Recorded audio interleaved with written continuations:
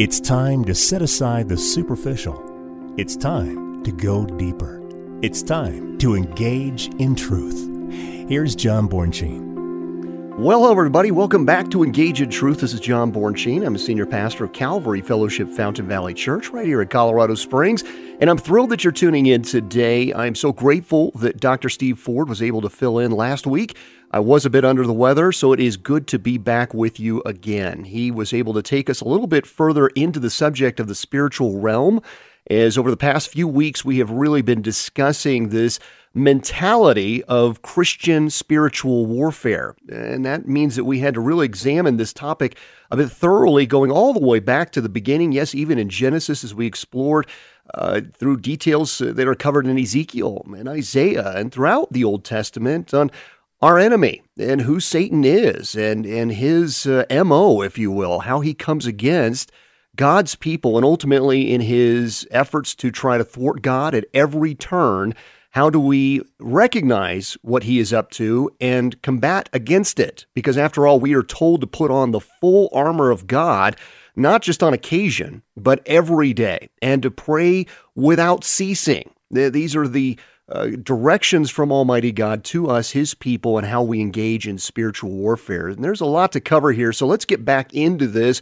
Let's begin our study once again in the verse that really encapsulates this discussion. It is really the starting line in which we need to build off of it. It's from 1 Timothy chapter 1, verse 18. He says, "This charge I commit to you, son Timothy, according to the prophecies previously made concerning you, that by them you may wage the good warfare." Now, Paul calls Timothy to wage the good warfare here. Those are the words I really want us to spend some attention on here, because to wage is a Greek verb, stratuo, and it's really where we get the word strategy from. It means to fight as a soldier with tactics and direction and precision, not sort of just reactionary, always on our heels. We need to be advancing forward in the cause of Christ.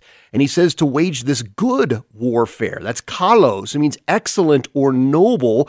And it's of this word that's added to it, warfare, where we get this, it comes back from the root of stratia, which is a campaign. So we're waging a tactical, noble campaign. It's not a short-term skirmish. It's not a singular battle that you may face just on a rare occasion in your lifetime. I know we would like to avoid that altogether, but the reality is we cannot be an ostrich and put our head in the sand and pretend that this battle is not coming to our doorstep, because it most certainly is. We know that the truth will cause division, especially in our homes, and we will find that the Word of God is sharper than a two-edged sword, cutting both bone and marrow. It goes right to the root of the problems in our homes and in our personal lives. This battle is right to our doorstep, whether we like it or not. Now, as we are called to this continual campaign, we then have to understand a little bit about our enemy here. Because in Revelation chapter 12, we find that Satan is not alone in his battle against God and God's people. That's important for us to understand here. Revelation chapter 12, verse 3, we read, "And another sign appeared in heaven. Behold, a great fiery red dragon, having 7 heads and 10 horns and 7 diadems on his heads." Now, this powerful imagery, this dragon that has 7 heads, is probably this reference to some sequential imperial governments of the world, and we can see that further illustrated in Revelation 17, 9 to 11. We're not going to get into a lot of detail on that because we spent, a great deal of time when we were going through the book of Revelation, but it is the summation of all these forms of anti-God world governments, a confederacy of human nations against God, which we know in Daniel chapter 7 is the 10-nation confederacy of this empire that was built possibly on the what was the Roman Empire. It could be the Neo-Ottoman Empire. So this dragon then embodies all the evil systems of man in its world governments, and it's led by none other than Satan himself.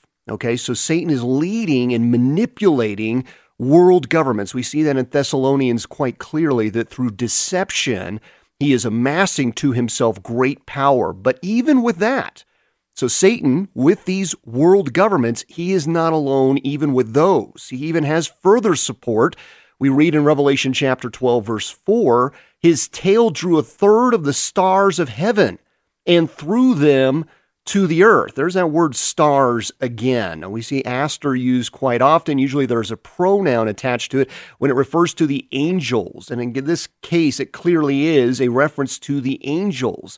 So we learn that when Satan fell, he draws a third of the angelic hosts of heaven with him. 2/3 then remained with God. 1/3 of all the angels who are seeing God in his glory are deceived by this dragon, and they see God in his glory, and they buy into the lie, the deception of the enemy instead, and go and be with Satan and unto his destruction as well. Now, we have to understand that is indicative of the nature of our enemy. He is very good at his craft in deception. He may think himself to be incredibly powerful, but he is not God. And Dr. Ford covered that a great deal last week. He is not omnipresent. He is not omniscient.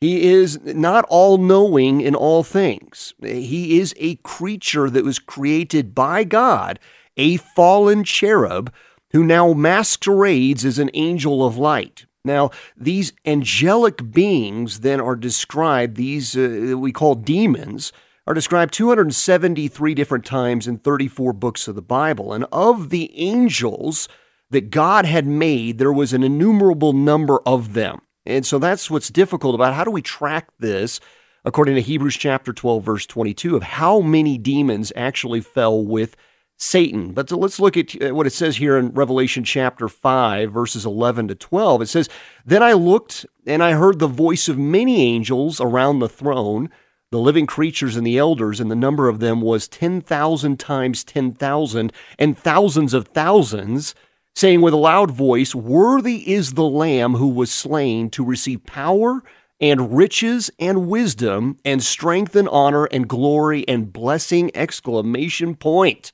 The revelation of Jesus Christ says that there are 10,000 times 10,000 and thousands of thousands of these angelic hosts in heaven. So how do you then slice that to say that a third went with Satan and 2/3 remained with the Lord? How many is that? Well, that's the difficult number for us to properly assess, because in the Greek language, there wasn't a number that was bigger than 10,000. That's why the word there, myriad, is used. Myriads of angels, millions of them.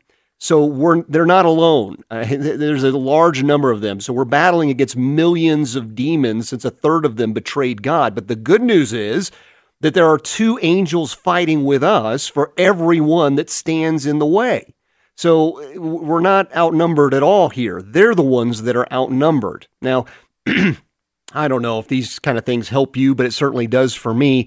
One angel, just by going back into the history books here of 2 Kings chapter 19, verse 35, and Isaiah 35:36, we see it's recorded that one angel of the Lord responds to a prayer from King Hezekiah, is dispatched by God, and he slays 185,000 men. One angel did that.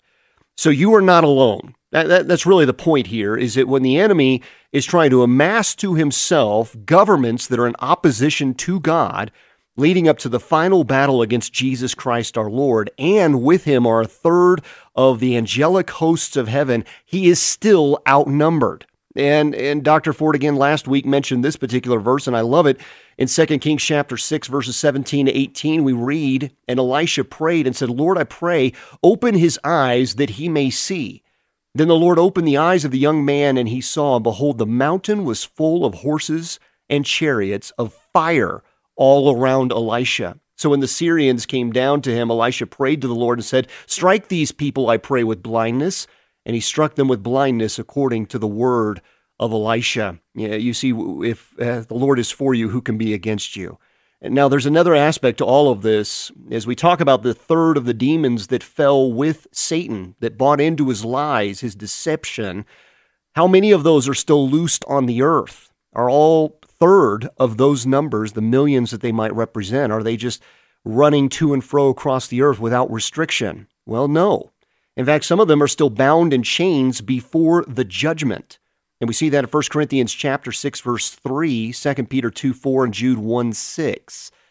possibly because they possessed men who then mated with human women and birthed the giants that we read about, the Nephilim in Genesis chapter 6 and Numbers 13, Joshua 11, amongst many others. So these demons, as we're then told scripturally, can be sent into the abyss before the judgment time.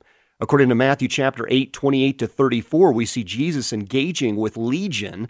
And here Legion is begging not to go into the abyss. It is not a place of partying. It is quite the contrary. It's a place where they're trying to avoid at all costs. And there's a large number of demons in the bottomless pit. In fact, 4 of them are even bound at the Euphrates River, according to Revelation chapter 9.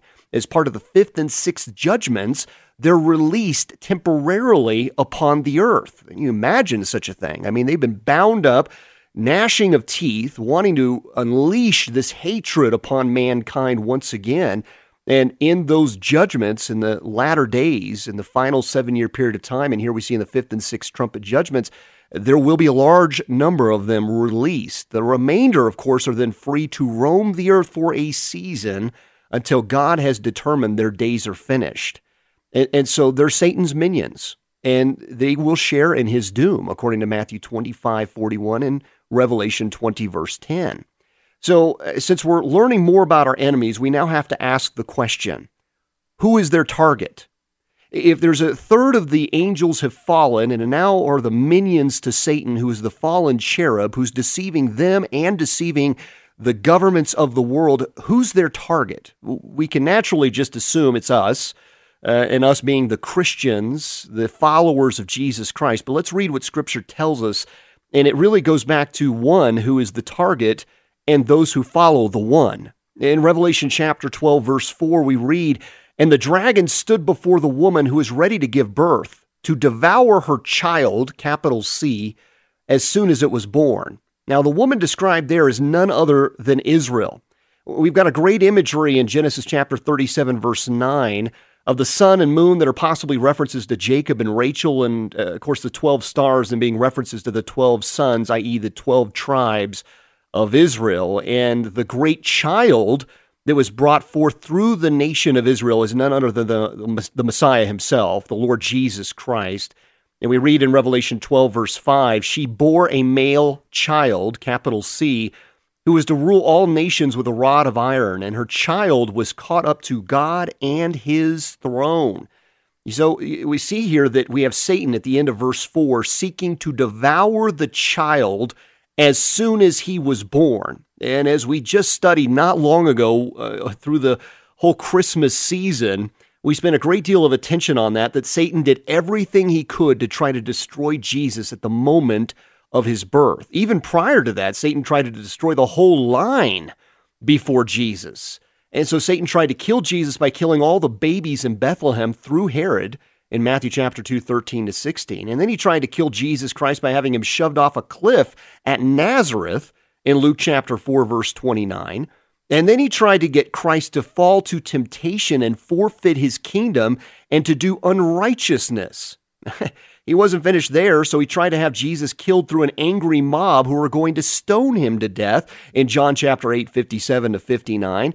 And then ultimately, as we know, he tried to kill Jesus on the cross and he tried to keep him in the grave. So the dragon fights against the Messiah at every opportunity, and that's the way this warfare goes. Satan is focused on trying to destroy Christ and all of his work, and now he continues to fight against the work of Christ in his church. And he will even fight against Christ when he comes at his return. And we read in Revelation 12, 7 to 9, that a war broke out in heaven. Michael and his angels fought with the dragon, and the dragon and his angels fought, but they did not prevail, nor was a place found for them in heaven any longer. So the great dragon was cast out, that serpent of old called the devil and Satan, who deceives the whole world. He was cast to the earth, and his angels were cast out with him. There will be a war in the future. There was a war in the past, and there is a war that is waging right now. So in this particular scene, we see Michael and his angels are fighting the dragon and his angels, and we know in the scripture that this battle is not just relegated to the future. We find Michael in contention with the devil even now, especially as they were fighting over the body of Moses that was recorded in Jude 1:9. So Michael and the devil were even at it back then at the time of Moses, and they'll be at it at the time of the tribulation. And as we see at the very end, it's possibly even Michael who gets the privilege of throwing a chain around the devil's neck and tossing him into the abyss.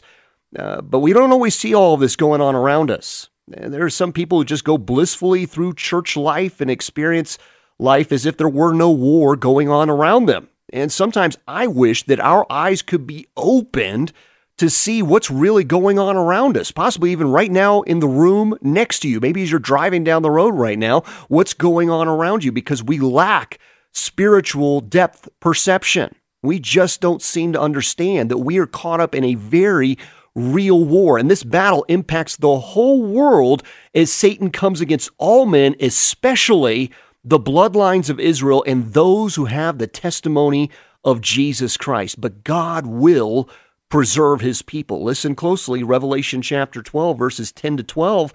Then I heard a loud voice saying in heaven, now salvation and strength and the kingdom of our God and the power of his Christ have come. For the accuser of our brethren who accused them before our God day and night has been cast down. And they overcame him by the blood of the Lamb and by the word of their testimony, and they did not love their lives to the death. Therefore rejoice, O heavens, and you who dwell in them. Woe to the inhabitants of the earth and the sea, for the devil has come down to you having great wrath, because he knows that he has a short time. Now we look to verse 17. Listen closely. And the dragon was enraged with the woman, and he went to make war with the rest of her offspring who keep the commandments of God and have the testimony of Jesus Christ. You see, Satan, in his pride, he turned his heart from God. The war began, and then he deceived a third of the angels, and they turned their hearts against God. Now, the battle fills the earth as Satan moves to and fro, seeking someone to devour. That's the nature of our enemy of 1 Peter 5:8. And I find it interesting that God himself allows the battle against him to be fought at our level. So the battle isn't in a faraway land. It's here. It's all around you. And when you chose to follow Christ, you enlisted in the Lord's army. And it's time to suit up in the full armor of God. Stop taking it lightly. He tells us in verses 10 to 13 of Ephesians 6, finally, my brethren, be strong in the Lord and in the power of his might. Put on the whole armor of God that you may be able to stand against the wiles of the devil. For we do not wrestle against flesh and blood, but against principalities, against powers, against the rulers of the darkness of this age, against the spiritual hosts of wickedness in the heavenly places. Therefore take up the whole armor of God that you may be able to withstand in the evil day, and having done all, to stand. You see, it's time to take a stand for truth and righteousness for Jesus Christ our Lord. You need to stop being ashamed of him. If we deny him before men, he will deny us before the Father, according to Matthew 10:33. So you have to ask the real question, how does your Christian walk look? Are you engaged in spiritual warfare? Or are you just sitting on the waters of Babylon, just hoping it all passes you by? You see, we can't just get our fishing pole out and just hope maybe it'll just, I don't know, maybe go by someday and then, I'll fall asleep and meet the Lord and all's good. I really don't have to get involved in this at all. And that's not calling us to the spiritual warfare. That's not engaged in this battle for the lives of men. You see, souls are being lost every single day. Your neighbor, your co-workers, whatever your spheres of influence, if you are not the watchman on the wall, giving them the truth of God's holy word, living it, breathing it, speaking it, being salt and light in this world, there may be people being lost under your watch right now, and God does not look lightly upon that. 2 Timothy chapter 2, verses 3 to 4, he says, you therefore must endure hardship as a good soldier of Jesus Christ. No one engaged in warfare entangles himself with the affairs of this life, that he may please him who enlisted him as a soldier. You see, if you are living for Jesus, you don't get to just skate by. You should expect to suffer hardship. You're like, this is not the message I thought I was going to hear today from you, John. But it's the real message. We need to get convicted. We got to get stirred up here. We need to chase after Jesus Christ with whatever urgency you may have found yourself in when you were pursuing Christ because you knew that he was the source of salvation. Where is that passion? It is time to get back to that conviction that you belong to another. You have been bought for a price, and it is time that you represent him as an ambassador for Jesus Christ. You should expect to be persecuted for the sake of the one who called us to be a soldier. It is time to wake up, sleepy church. We are in a spiritual battle. And did you know that, by the way, how difficult it is to equip the saints for the work of ministry? It's a daunting task. I mean, we got to take these raw recruits as pastors even, and we have to turn them into the best fighting force on the face of the earth. They're going to be equipped with the most powerful weapons in the universe, against whom no effective weapons have ever been formed. And these men and women must be trained to battle, to prepare for the battlefield with every principality and power, no matter how ferocious. But then we might get 50 minutes once a week to train them. And by the way, these soldiers may not even show up each week. And after all, because they're pretty busy with their personal lives. But without the Holy Spirit's involvement, this would be an impossible task. I mean, I was thumbing through an old Army field manual the other day, and I noticed some of the parallels between the physical warfare that our Army trains for and spiritual warfare. I mean, you have to learn how to evaluate your targets, develop a strategy for attack, and assess damage that's done.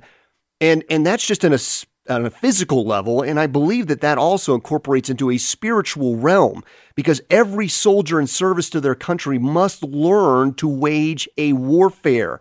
So when I compare Christians to earthly soldiers, unfortunately, I see mostly soldiers who are pursuing worldly agendas and acting like they're a reservist.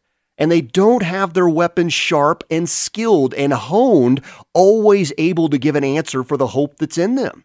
There was a sailor sometime back, an individual I respected him greatly. I mean, he spoke highly about his service to our country, and he was quite the patriot. And he shared with me about the basic training that they went through in the Navy in World War II. He had to memorize the shapes and sounds of the enemy aircraft. They had to be able to identify an aircraft by their silhouettes and decibels so that the enemy would not be able to sneak up on them. I mean, talk about training to recognize the way your enemy works. I don't think that we train like that as Christians in the ways that the enemy comes against us. There was a movie in 1986 featuring Clint Eastwood. It was called Heartbreak Ridge. And there was a seasoned gunnery sergeant named Tom Gunny Highway. And as he's training his recruits, he stops and he pulls out an automatic rifle and he begins to shoot live ammunition over their heads. His recruits dive to the ground, and Gunny Highway speaks these memorable words. He says, "This is the AK-47 assault rifle, the preferred weapon of your enemy. It makes a distinctive sound when fired at you, so remember it." So in order to be acquainted with the enemy's weapons, you've got to be exposed to them. These weapons are being fired at us all the time. Satan is on the attack. How does he attack? Well, let me give you just a teaser here. We'll pick up again on this next week. But he seeks to deceive all mankind, and if possible, even the elect. How? Scriptures tell us, with great signs, wonders, false teachers, and yes, even a false gospel. As we read in Matthew 24, 2 Corinthians 4 and 11, even 2 Thessalonians 2, amongst many others. He blinds people with false religion, unbelief, entertainment, the illusion of substance, distractions, busyness, and fleshly gratifications. Those who follow Christ are on his hit list. And listen, he wants to sift us. He wanted to sift Peter in Luke chapter 22, verse 31, and he will attack everything around you, but he can only do what God will allow him to do for our strengthening. And I'm going to end there today because I want to entice you to listen in again next week, because we have to be in constant prayer. We've got to be armored up and ready. We've got to know how our enemy works in and around our lives. Be prepared for it. Arise to the occasion each and every morning, preparing for spiritual warfare. Cover your entire spheres, your family, your work. See your life as a ministry for the cause of Christ. That's the proper frame of mind that we should have as we arise in the morning, brothers and sisters. I hope you've been encouraged today. It's not an easy study. It's a convicting one indeed. If we can assist you in any way, if you want these sermon notes and you want to share them with friends and family alike, please don't hesitate to reach out to us at calvaryfountain.com. This is a ministry of Calvary Fellowship Fountain Valley Church. Services are 8 a.m. and 10 a.m. on Sundays, and we'd love to see you there. God bless you, my friends. Take care.